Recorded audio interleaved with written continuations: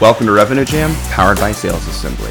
With monthly live sessions, interviews with our executive team, and exclusive conversations with revenue leaders across B2B tech, this podcast is guaranteed to help you close the skill gaps across your entire go-to-market team.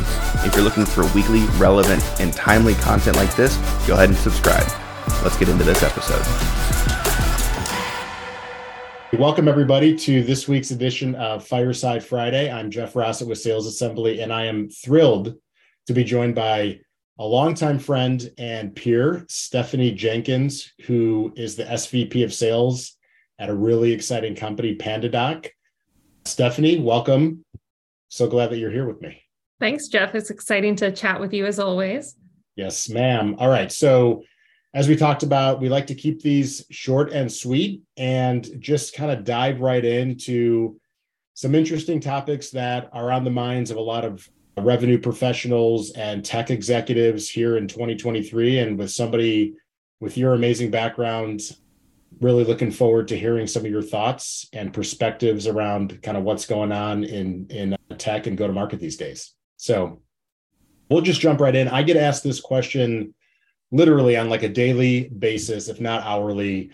So much going on right now in the ecosystem, so much change, so much uncertainty, and it's really hard for leaders and organizations and even down to the rep level to predict how things are going to be going in the next 3 to 6 months and really plan ahead effectively. So I'm really curious, as somebody in your position, what are you seeing as like the trends in B2B tech sales, or even more specifically, where do you see things going? What's going to be changing in the next 3 to 6 months, maybe even a year that everyone should really be on the lookout for? Yeah, I think the topic that's on my mind, that's probably on a lot of sales leaders' minds right now, is ChatGPT, and how is generative AI, going to really change the landscape and change the jobs? I think there's so many really interesting use cases in the sales world, in sales and SDR, and generating conversations that are just super fascinating.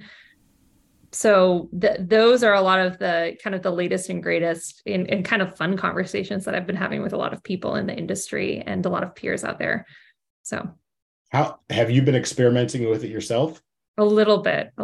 We've been, there's a lot that you can do like on your own, like, me as a person. Like I signed up for Grammarly AI the other day, and, have been using a lot of their cool functionality on, I plugged a board deck into it recently just to see what suggestions it would give. And it gave actually very good suggestions. You can plug your cadences into it, or your sequences into it, and see, what suggestions might it have too. Like SalesOft is doing generative AI on cadences right now, which is really interesting. The other day, like one click created a cadence for a particular persona. So that's really interesting.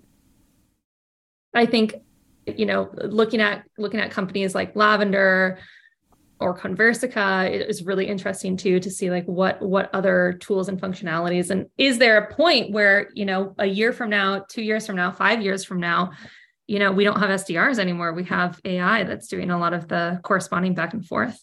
Yeah, it's interesting to think about. I get asked questions about kind of AI quite a bit, and I'm a big proponent of it. I think it's going to be a really interesting tool and asset. That's kind of the way that I think about AI and these sorts of things right now, not as a replacement for humans, especially in knowledge roles, but as a way to make us better and more effective and more efficient. And sure, maybe there's going to be opportunities for organizations to take teams that were once 10 people and narrow them down to 5, because they're able to do more based on the efficiencies that tools like these would help to bring to the table. But I still think we're in the very early innings of this. I've done a lot of experimentation with some of these tools, and there's a lot more smoke than fire right now, I think, but it's coming. It'll be interesting the next year or so. A lot of excitement around it, right? Like a lot of, you can kind of finally connect the dots and see what's possible.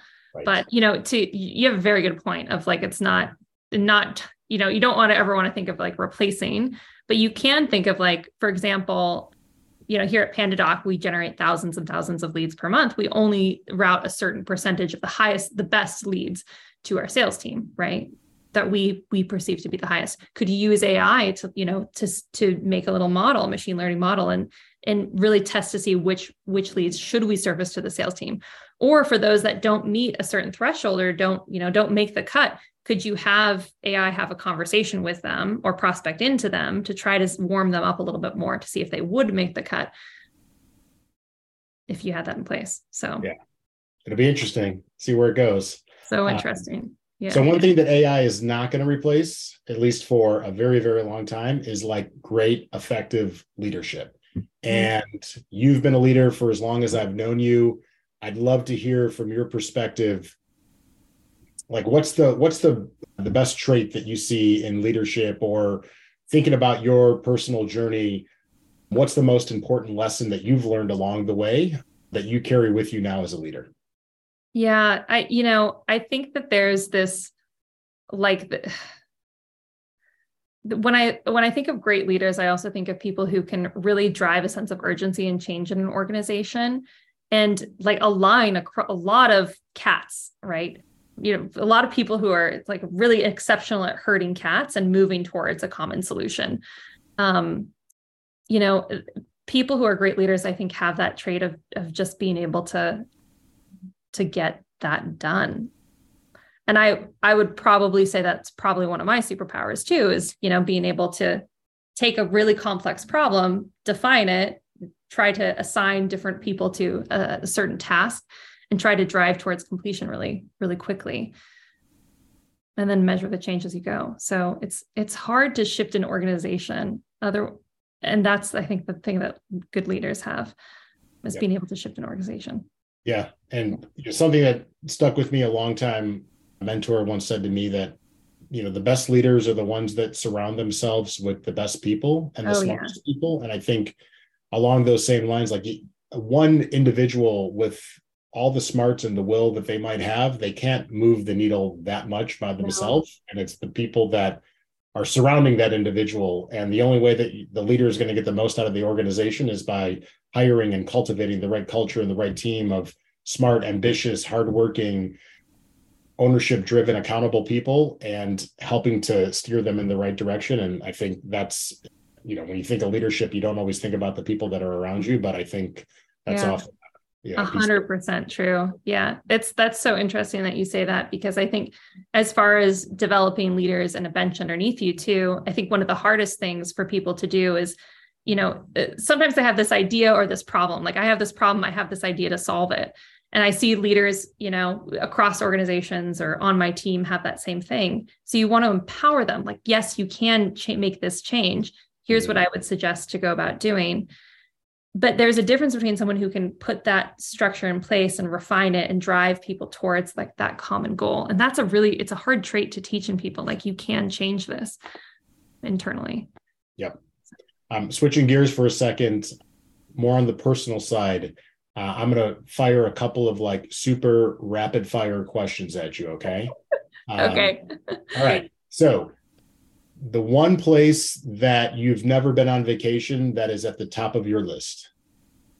Well, we just booked the Rocky Mountaineer, which is the Canadian railroad that runs between Vancouver and Jasper and Banff. And that has been on our bucket list for so long. It's like a train ride between the locations. So we're really excited. That was very high on the list. So I'm glad we got that on the calendar coming in October. Awesome. I'll let you know how it goes. Yeah, that sounds, I've always wanted to like go on like a long train ride across the country and maybe bring my son and just kind of like do that whole thing. So that sounds amazing. Yes, I'm excited. Okay. What was growing up, what was the best sport that you played? What were you best at? Figure skating. My figure skating background? I don't. Like a top rank. I was a very good skater in the US at one point. Get out of here. Really? Yeah. Okay. No, figure skating. Yeah. So I competed growing up. I stopped when I was 18. I became a figure skating judge when I was 18. And it's a hobby that I've kept on the side ever since. So I'm still a judge for US figure skating. I have my national qualifications. Just got my international qualifications last summer. Wow. So it's a fun hobby to do on the side. Okay. That's awesome. And on a similar note, I just bought my 5-year-old rollerblades. So. Oh, nice. Pretty That's much the great. same thing. I'm sure he's going to be a professional before we know it, and probably judging rollerblade contests. So There you go. posted How's he on. doing? That's a hard sport to. Haven't broken him out of the box yet. I'm letting him observe a lot of the kids on the block that have been experimenting with rollerblades to kind of see how it goes, and then maybe we'll get some of the falls out of the way by osmosis, and then we'll got his here in the next couple. Well, you've got probably like the summer months coming up here. It's like perfect weather to get out those rollerblades and get out on the lakefront. Yeah, exactly. Okay. Really nice. Last question. Did you get some rollerblades too? I need to know. No rollerblades for me. My role is just going to be making sure that my son doesn't crack his head open. So makes sense. That's my job for the summer, I think, for my wife. Okay. Last question that I want to ask you. So there's a lot of people that are coming into the workforce right now in like a very strange time. Yeah. So what advice would you give somebody that's like just starting their career in sales over the past year or two? Yeah. What should they focus on? What should they know about? What should they plan? Like what's the best advice you can give somebody just coming in? I'd probably give them two pieces of advice. So it's not one, but the first would be like, stick with it. Sales is a skill that anyone can learn how to do. And it's a learnable skill. There are so many books that are written. There are great programs like Sales Assembly where you can learn the skills. It's not like you come in and you have the talent or you don't have the talent. It is a skill that you can learn. And one that you can carry with you for a lifetime, no matter what role that hopefully you stay in sales for your whole career, but maybe you don't, and you can carry those skills with you to the next role. The second piece of advice, as I would say to someone starting their career in sales, is that like, stick with it. The longer that you work, you see a lot of people who've like, you come into a company and they stick around for a year and then they leave, and they go to a different company, they stick around for a year and you leave. You start becoming really good at sales once you really understand the product. So hang with the organization that you're with and don't think the grass is greener. It's probably not greener on the other side. So if you can stick with it and really try to learn the product that you're trying to sell and learn the company and learn the business, you'll end up being a kind of that master at your craft really soon. So hang in there. It's a lifetime sport. Keep learning.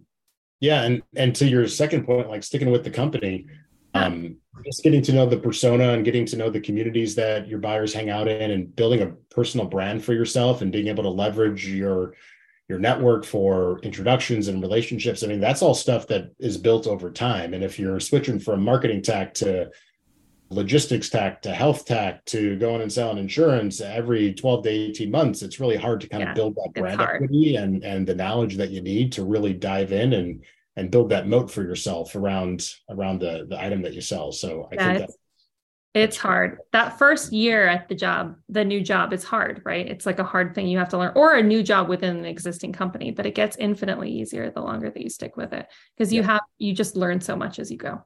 Yep. I couldn't agree more. Stephanie, this was amazing. I'm so grateful that you took the time, especially here at the end of the quarter or the end of the month when we're recording this, to join me and drop some knowledge bombs on folks in the community. So where's the best place to follow you? LinkedIn, Twitter, like what's the place for folks to touch your Just look for Stephanie Jenkins, Steph Jenkins at PandaDoc on LinkedIn. Reach out to me there is probably the best place. Stephanie.Jenkins@pandadoc.com if you want to email me. Okay. Stephanie, this is great. Thank you so much for being a great member of the Sales Assembly community and the B2B ecosystem overall, and appreciated the conversation. All right. Thanks, Jeff. Thank you for listening to this episode of Revenue Jam. If you want more practical tips and sales leadership advice, join us for our monthly live sessions. You can join in the conversation with Todd, Sam, Jen, and Matt every single month by going to lp.salesassembly.com/live. And if you're looking for a solution to upskill your entire go-to-market team, check out salesassembly.com/tour to see an ungated interactive demo. We look forward to seeing you in the next episode.